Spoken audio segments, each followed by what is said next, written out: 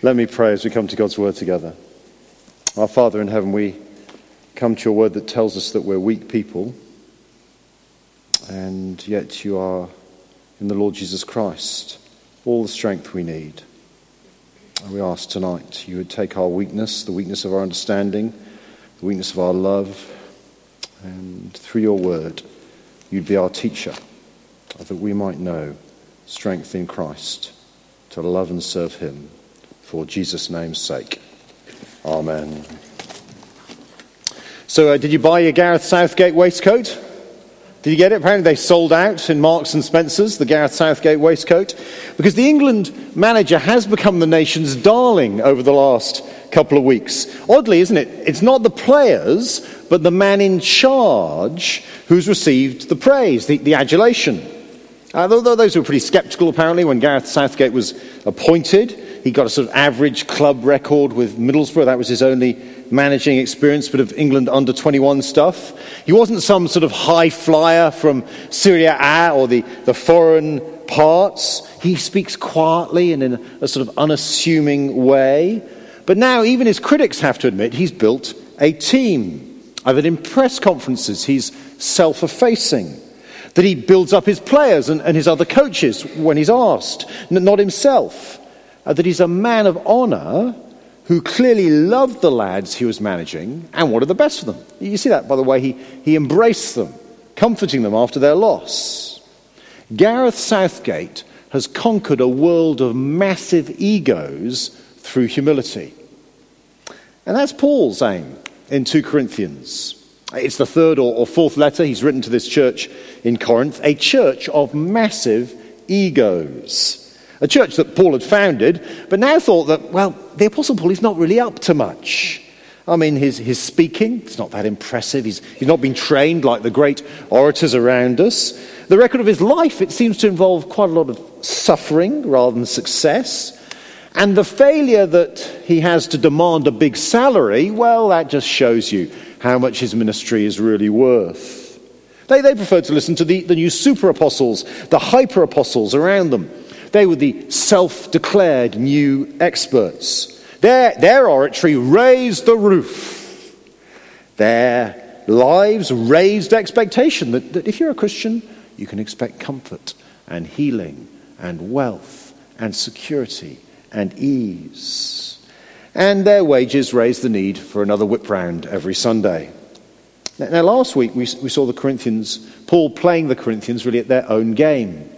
He very reluctantly did some boasting in his own weakness. And it took us to the heart of the shape of the Apostle Paul's ministry. Well-known verses. Look with me to chapter 12 and verse 9. Paul talks about how he cried to the Lord to take some thorn, some struggle from him. And then he says, the Lord said to him, "My grace is sufficient for you. My power is made perfect in weakness. Therefore I will boast all the more gladly about my weaknesses, so that Christ's power may rest on me." Paul says that's the heart of what I'm about as a minister of the gospel of the Lord Jesus Christ. It's about me seeing that there's nothing I can do. I am weak. And in that weakness, finding that God's grace, his undeserved love for me in Jesus, that is my true strength. And if you're not a Christian here tonight, that's the key thing you need to understand about Christianity. Christianity begins and ends by seeing that you're a weak person, a person who in yourself cannot be the person you want to be, let alone the person God calls you to be. And yet out of his great love, his grace towards you, he has given his one and only Son. That you can admit your weakness, depend on Christ, and find all the strength that you need to live life. Not just now, but forever, with God in a perfect new creation. And it's that shape of life that Paul is talking about as he ends the letter, because in some ways he summarizes what he's been saying. And we're going to see two things tonight. He's going to call the Corinthians to recognize true ministry, the shape of his ministry. And then he's going to end by saying, how do we respond to true ministry? So this could be another list of things that you could assess me or other church leaders by, but of course, as we do that, church leaders are just Christians like anyone else, so The nature of those who minister is not to be radically different from the ones they minister to. But also, as we look at this, we're to think, well, what should I do when I come under the sound of the gospel faithfully preached? So here's the first thing, recognizing true ministry. Now, that's what the Apostle Paul is desperate for the Corinthians to do. Look at chapter 12 and verse 11. He says, I've made a fool of myself, but you drove me to it. I ought to have been commended by you, for I'm not in the least inferior to the super apostles, even though I am nothing. I've been boasting like an idiot, says Paul, but you made me. I mean, you of all people in Corinth should know I'm genuine.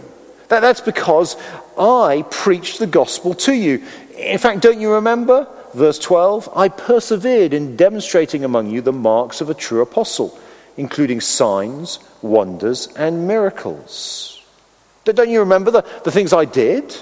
The things that showed that I was an apostle?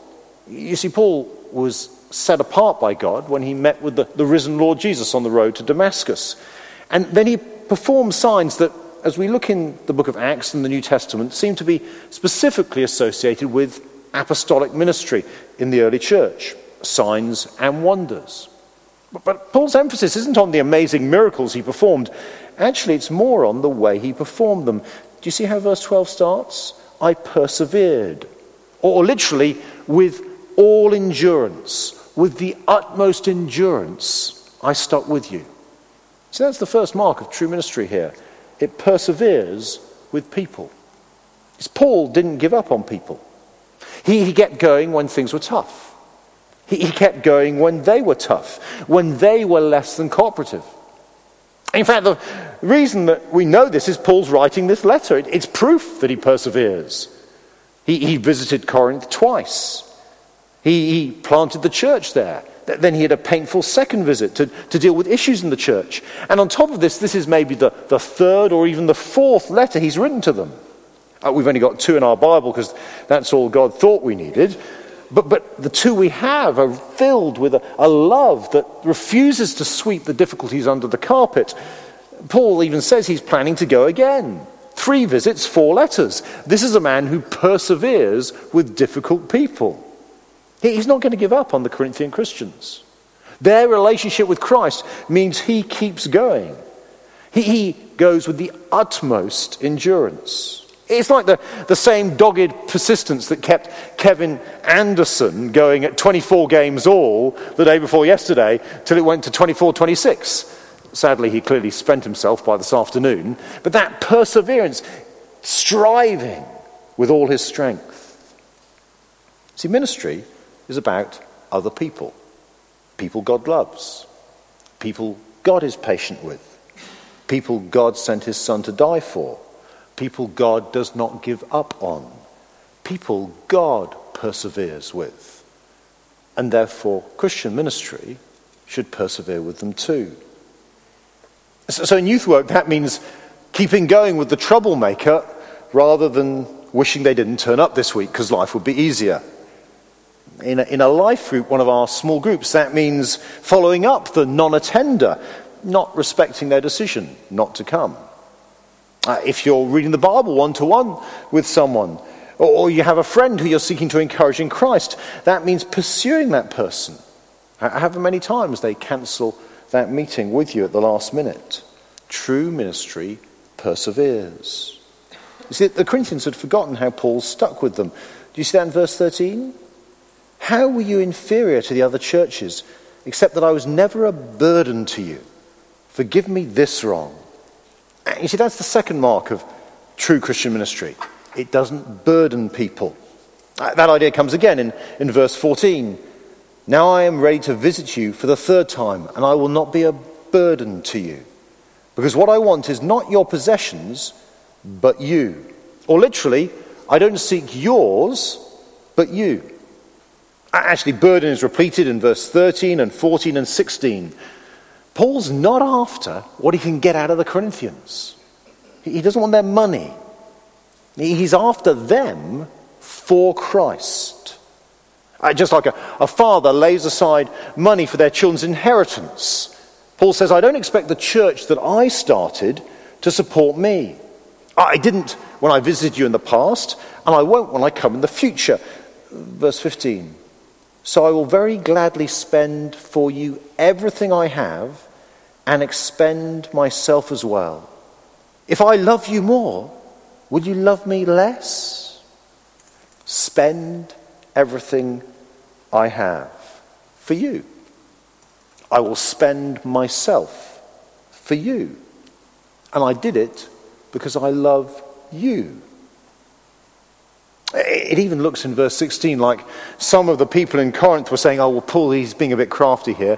What he's doing is he's getting his associates to take the money and then they're giving it to him. So he reminds them in verse 17, did I exploit you through any of the men I sent you? Don't you remember Titus? I mean, he didn't take a penny off you when he came. Don't Titus and I walk in the same footsteps by the same Spirit, he says in verse 18? I don't want yours, your possessions. I want you for Christ. True Christian ministry doesn't burden people. If you don't love people enough to share Christ with them, not just for free, but at your own expense, don't consider Christian ministry. If you're not willing to forego foreign holidays, drive old cars, have frayed furniture, don't consider Christian ministry. If you can't see yourself shopping at Lidl, if you're not willing to give up your savings, don't consider Christian ministry. If you're more worried about your pension than the people God's given you to love, or if you spend more time working out your expenses than praying for the people God's given you to love, stop Christian ministry. There was a couple that we stayed with when we went to live for a year in Australia, Brian and Gwen Higginbottom. And one of the extraordinary things about them was that in one of the early pastorates Brian served in, he was a church pastor. In Australia, the church governed what the pastor was paid, and the church just didn't pay him enough with 4 kids to live. But rather than whinge and complain, Brian got a job during the night, driving lorries, delivering fruit and veg to pay for Christian ministry. It's such a contrast to some places. I've got friends who've attended Hillsong, and they say there that the collection's hyped up every week. There's even a little mini-sermon before the collection's taken. Sometimes the collection's taken more than once during the service. You've got some fab venues. They've got fantastic media, brilliant graphic design, a beautiful website, but you have to pay for it. No, true Christian ministry will make the gospel known at personal cost. You know, Paul made tents, didn't he? So that he didn't have to be a burden to people. And we need more people who will be tent makers, who are willing to support themselves in gospel work. But because they recognize that people hearing about Jesus is worth giving everything for, even your reputation. Because here's the third mark of Christian ministry. It values other people over reputation. Look at verse 19 with me. Do you see what Paul says? Have you been thinking all along that we've been defending ourselves to you? That appears to be exactly what Paul's been doing. If you've been here over the last few weeks, you'll know 2 Corinthians is all about Paul defending himself. But actually, he's not worried about what the Corinthians think of him. Rather, do you see what he's doing? Look at verse 19 again. He says, we've been speaking in the sight of God as those in Christ, and everything we do, dear friends, is for your strengthening, for your, literally, building up. It's the same word he uses in chapter 13 and verse 10 when he says, the authority the Lord gave me for building you up. You see, the only reason Paul's been defending his ministry is so that they will stick with the true gospel of Jesus he preached, so they might be built up. The only reason he writes to them with a certain degree of bluntness is so that when he comes to them, they will be built up in Christ. It looks like the super apostles, well, they seem to be quite the opposite. I mean, they loved it when people thought that they were a success. And they changed the message, so they ended up with more praise, more smiling followers, so they were a little bit more popular. They didn't mind the odd lie if it got them liked. But Paul cares too much about people to do that. It's all about them being built up. A friend of mine very wisely said this to me. He was talking about how in ministry it's danger that you want the people around you to see you're a success. And he said, if you have a performance-based ministry, speaking to me personally, you'll come to despise the people God has given you to love. Do you know why? People never perform. If ministry is about me looking good, I'll grow to hate you because you won't turn up all the time. And I'll look bad sometimes. But if I'm going to love you, then it has to be about me being in the background. Nothing about me. Everything about you. That's Paul's attitude. There's actually, I didn't see, if you read the Telegraph, Lord have mercy upon me if you're a Guardian reader, but if you do read the Telegraph, yesterday was an article about how the Church of England trainee priests face tests to weed out narcissism. Apparently, this issue of wanting to be someone is so much a problem in the Church of England that they're going to have a special test to spot the narcissist, the person who wants to be a minister so that everyone looks at them and thinks they're great. It's not actually just the Church of England. US and Canadian researchers concluded that more than 30% of ministers in mainstream Protestant churches in Canada met the criteria for the diagnosis of narcissistic personality disorder.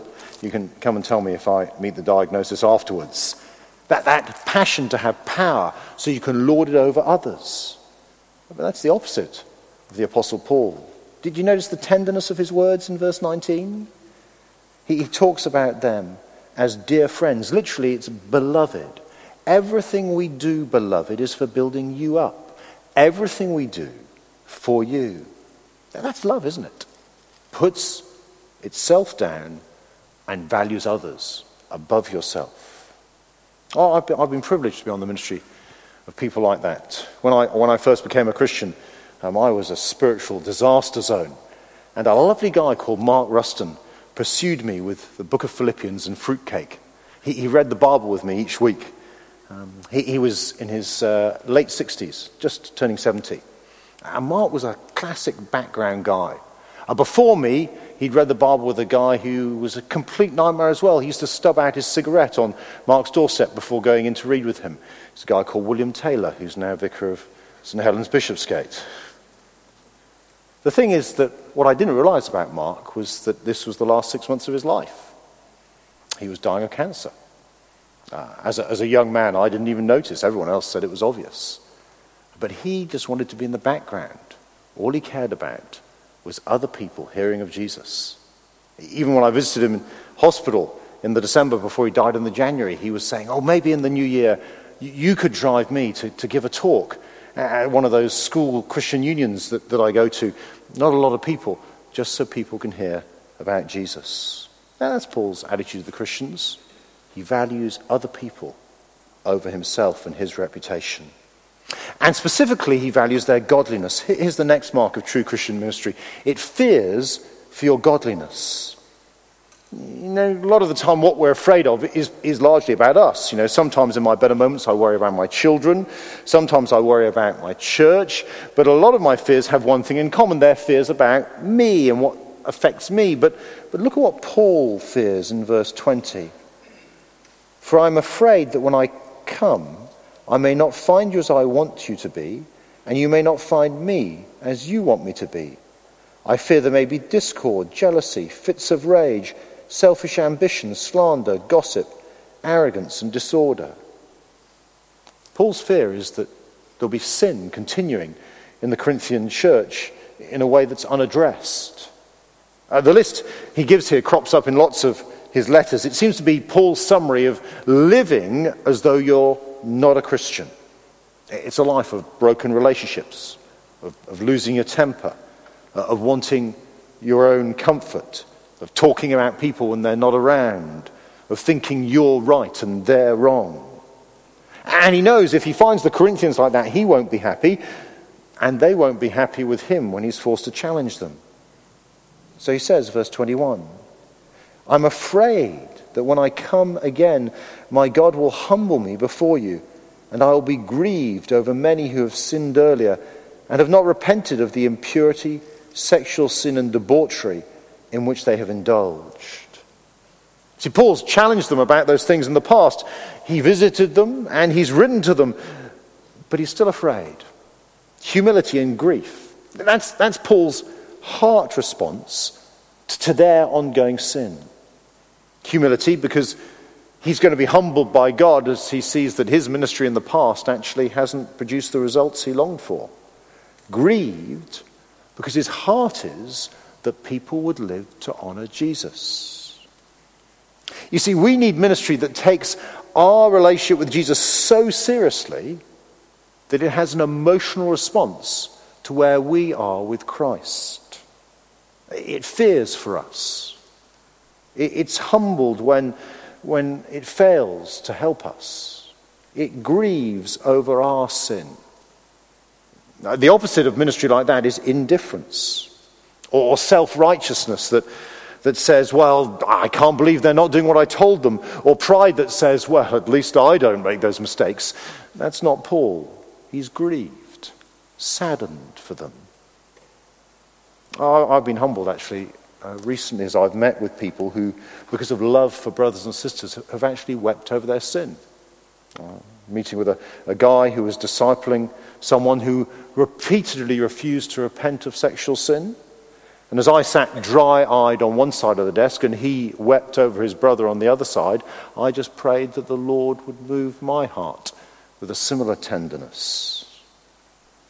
You see, if we have the privilege of ministering the gospel to others, whether that's in Friendship Club tomorrow or in Fusion Youth Group, whether that's leading a life group or preaching, we need to pray that our hearts would be so deeply involved in their walk with the Lord Jesus Christ that if they're lost to him, we'd be fearful.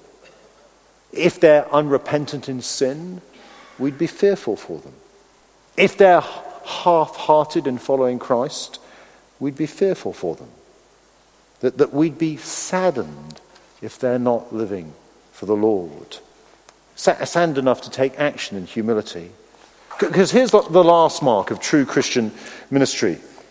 It's what Paul says he's going to do. He's going to act with power, the power of weakness. Look at 13 and verse 1.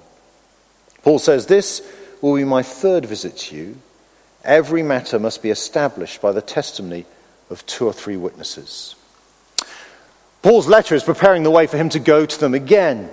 And it might be simply as he tells them of his visit here, what he's doing is reminding them of the principle from the Old Testament that was necessary if you were going to discipline anyone in the church. He didn't just go on the evidence of one person. There needed to be 2 or 3 people that saw this sin and challenged you. It might be that Paul's reminding them that actually he's already visited them, 1 witness, written to them already 2 witnesses, and the visit he's coming up will be the 3rd witness. In other words, the time for talking about their sin, and especially this issue of unrepentant sexual sin, has come to an end. Now's the time to act. Verse 2, "I've already given you a warning when I was with you a second time. I now repeat it while absent. On my return, I will not spare those who sinned earlier or any of the others. Since you're demanding proof that Christ is speaking through me, he is not weak in dealing with you, but is powerful among you." Paul says, you want evidence that Jesus is working in me? Well, look at how seriously I'm going to take your sin. I'm not going to ignore it. I'm not going to let it pass. How does weak little old Paul have the authority? How can anyone have the authority to challenge someone else about the way they live their lives? I mean, that's totally against our culture, isn't it? Our culture says, you live your life as you want, I live my life as I want, and for so help us God, let no one dare to tell anyone else what to do. But Paul says, no, I have the right to do that, because my ministry is like Christ's. Look at verse 4 with me. "For to be sure, he was crucified in weakness, yet he lives by God's power." I mean, no one has ever looked as weak as Jesus did on the cross. Hanging, apparently helpless, nailed to a piece of wood, mocked by his opponents, dying slowly, in excruciating pain. Helpless, weak. But no one has ever been more alive than the risen Lord Jesus, the one who on the cross defeated sin, the one who then ascended to heaven, the one who now powerfully rules creation and builds his church, the one who is at work in our lives even tonight. You see, that's what Paul says his ministry is like. Verse 4 again. Likewise, we are weak in him, yet by God's power we will live with him in our dealing with you. Oh, you might think I'm weak, says Paul. Yes, I'm totally dependent upon God. Yes, I'm not an impressive sort of guy. Yes, in the world's eyes, well, maybe you can easily look down on me. But because I trust in Christ, I will risk rejection, I will risk hatred, and I will address the sin in my brothers and sisters. You see, it's broken people, it's people who know they're weak, people who know they're actually incapable of changing anyone else, who the Lord Jesus Christ can work powerfully through. It's as we see our helplessness that Christ works in us to deal with others. It's as we see that we can't change people, but he can, by his Spirit, through his word, that he does change people. And that's what Paul's going to do. He's going to act amongst them. True Christian ministry will always address issues in the church, humbly in weakness, trusting in the power of God to work as God worked through his Son, the Lord Jesus Christ. Now, 2 Corinthians has been a defense. And the reason that Paul has defended his ministry is not for his sake, but for theirs. As we think about what true Christian ministry is, at the heart of it is this repeated phrase that comes all through our section. Verse 14, Paul says, not to be a burden to you. Verse 15, he said, I have spent my life for you. I love you. Verse 16, not to be a burden to you. Verse 19, for your strengthening. In the end, true Christian ministry gives up life for the sake of others, relationship with Christ. Because that is what Jesus has done for us. He is the one who has given up everything for us, out of love for us. He became weak so that we might become strong. He became poor so that we might become rich. He became sin so that we might become the righteousness of God. He became the one who experienced God's wrath so that we might only know God's blessing now and forever. Ministry that wants to serve Christ will look weak and walk like Christ did. But how do you respond to true ministry? Because that's what Paul calls them to do. Look at chapter 13 and verse 5 as we close. Paul says, examine yourselves to see whether you're in the faith. Test yourselves. Do you not realize that Christ Jesus is in you? Unless, of course, you fail the test. Now, we live in a world obsessed with self. In fact, a lot of the time we spend examining ourselves. Sometimes we examine ourselves in the mirror, or sometimes we examine ourselves in the mirror of other people's lives. And we're trying to feel good about self. But the sort of examining ourselves Paul is talking about here, we very rarely do. This is examining yourself when someone has challenged you or told you something that you don't want to hear, that you don't like. You see, that's what Paul has done to the Corinthians. He's challenged them about living for the Lord Jesus Christ. They didn't like it. So rather than examining themselves, they spent a lot of time examining Paul, and they decided the problem was with him. And now as he ends the letter, Paul says, no, my ministry is genuine, and you need to examine yourself. Did you see the serious of the examination? To see whether you're in the faith. To see if you are a genuine follower of Jesus. He reminds them his desire for them is not about him seeing to succeed, but their success. Do you see that in verse 7? Now we pray to God that you will not do anything wrong, not so that people will see that we have stood the test, but so that you will do what is right, even though we may seem to have failed.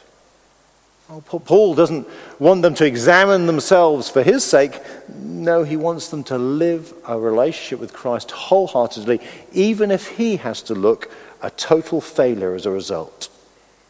But what does examining yourself look like? Well, as Paul ends the letter, there's actually a set of commands in verse 11. This is what he says: "Finally, brothers and sisters, rejoice, strive for full restoration, encourage one another, be of one mind, live in peace, and the God of love and peace will be with you." Rejoice, he says. Examining yourself will mean looking, am I rejoicing in the gospel? Am I rejoicing in what God has done for me in Jesus? Strive to be restored, literally restored in relationship with Christ. Earlier in the letter, Paul said to them, be reconciled to God through Christ. Examining yourself will mean looking to Christ for your relationship with God. Encourage one another is literally be encouraged. Examining yourself will mean accepting God's word so that you're strengthened in following Christ.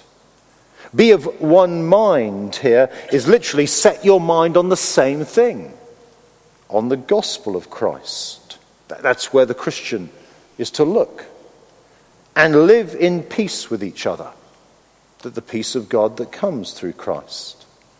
Did you see the funny thing about a Christian examining themselves? When a Christian examines themselves, they don't end up looking at themselves. They end up looking to Jesus. He is the heart of our rejoicing. He is the one who restores our relationship with God and each other. He is the one who encourages us. He is the source of our unity. He is the one who gives us peace. You see, examining yourself here isn't like taking a GCSE. Test yourself to see if you're good enough, possibly to pass the Christianity exam. No, examining yourself is like checking the ropes before you go abseiling down the cliff, testing their strength, seeing if they'll hold you. Are you strapped into the harness? Is it secure? Because without them, you have no hope. Now, that's Paul's aim in verse 5, to see whether they're in the faith, whether they are trusting Jesus. It's not about how strong they are. No, the whole of 2 Corinthians has been about admitting how weak you are, but how strong Christ is. True Christian self-examination, in the end, will always throw you back to Jesus. So where are you looking this evening? Where has God been challenging you to examine yourself? Where over the last few weeks maybe is he putting his finger on an area of your life where his word is biting you? Are you going to examine yourself and be thrown back to Jesus? Because it's depending on Jesus where this letter famously ends. You'll know verse 14 well. You might not necessarily have known where it comes from. May the grace of the Lord Jesus Christ and the love of God and the fellowship of the Holy Spirit be with you all. See, when we examine ourselves, we go back to the grace of Jesus, the gift of the death of Jesus that makes us right before God. We go back to the love of God, given to us though we don't deserve it, a love which can change our heart so we love him and others. We go back to the fellowship of the Holy Spirit, the very Spirit of God who binds us to himself and binds us to each other. That's where Paul wants the Corinthians to go. Not to him, not to celebrate his ministry, not even to remember the great apostle. He wants them to go back to Jesus and the grace of God in Christ. That's where faithful ministry will always take you. And that's where we're going to go to now, because we're going to gather around the table. And the table is all about those 3 things. It's about the grace of the Lord Jesus Christ. Because as we come to eat bread and drink wine, we're remembering that Christ gave himself for us a gift that we don't deserve, grace. It's about the love of God. The only reason that the cross happened was because God set his love on us. Not that we loved him, but that he loved us and gave his Son as an atoning sacrifice for our sins. And it's about the fellowship of the Holy Spirit. In fact, the word communion is really just a word for fellowship. Our relationship, fellowship with God, because his Spirit, if we trust in Christ, has bound our sin to Jesus as he died on the cross. Christ became sin for us, Paul says in 2 Corinthians, that we might become the righteousness of God. And the same Spirit then binds us to one another. We come round a table together because we're in relationship with Jesus and relationship with each other. But before we come to the table, what we need to do is admit our weakness. Not just our accidental weakness, but our deliberate, sinful weakness in rejecting the Lord. So I wonder if you'd turn with me to Psalm 51, or look it up on your phone app. And we're going to say some words of King David, great King David, who was forced to admit his weakness before God when the Lord challenged him about his sin.